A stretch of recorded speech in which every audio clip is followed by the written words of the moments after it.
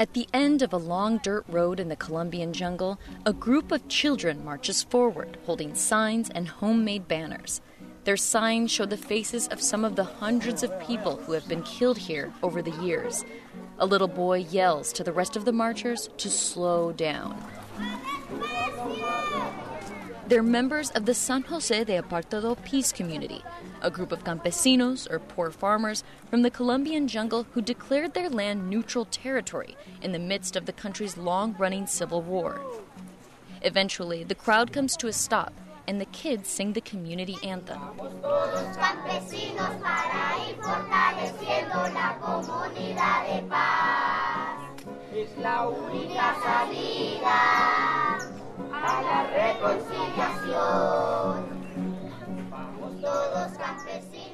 The lyrics say, "Let's go, campesinos. Keeping the peace community strong is the only way to reconciliation." One of the community's leaders is Jesus Emilio, an unassuming farmer who's thin as a rail, but solid and strong. Today he's wearing a plain white undershirt and jeans. A machete hangs in a sheath over his left shoulder. Today we're commemorating 19 years of civil resistance. The campesinos have resisted the injustices of weapons for so many years here in the zona of Urabá, one of the most violent zones in the country. This is a kind of peaceful protest that we do so the world knows about all of the injustices that are still being committed after so many years of persecution of the campesino. In the 60s, a group of Colombian rebels known as the FARC started fighting the government in the name of communism and the rights of the poor. The Colombian government fought back and enlisted the help of the United States and right-wing paramilitary troops. It's been particularly rough for this rural community, where violence has forced thousands to abandon their land. The ones who stayed and stood up to the violence have paid dearly for it. Ahorita somos unas 700, antes éramos como más o menos 1,300. Right now, there's about 700 of us. Before, there were 1,300.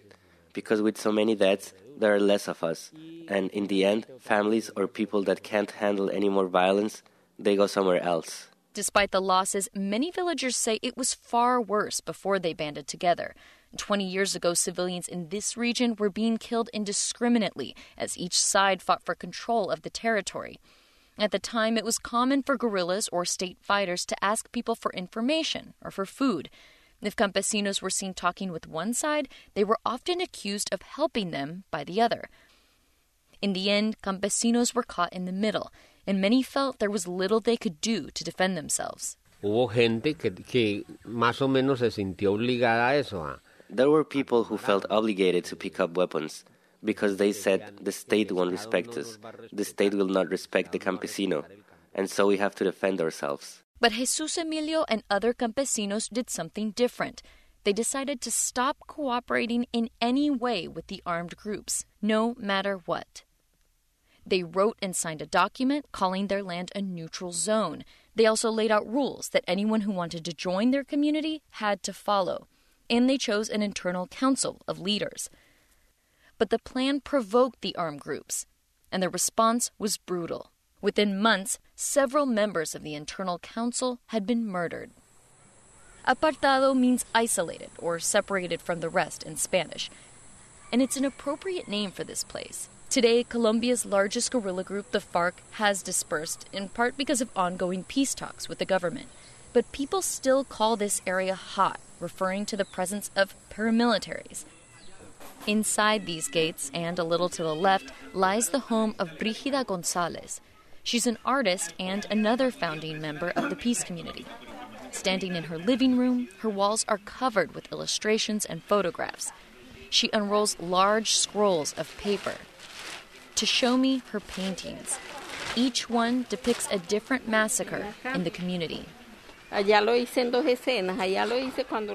this one, she says, soldiers killed and cut up 3 children, a 6-year-old and a toddler.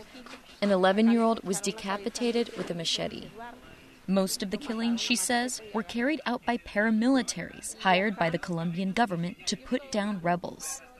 Brígida's art isn't just a way for her to grieve. It's also a tool that protects the village. When an outsider looks at a painting, they understand in graphic detail what has happened here.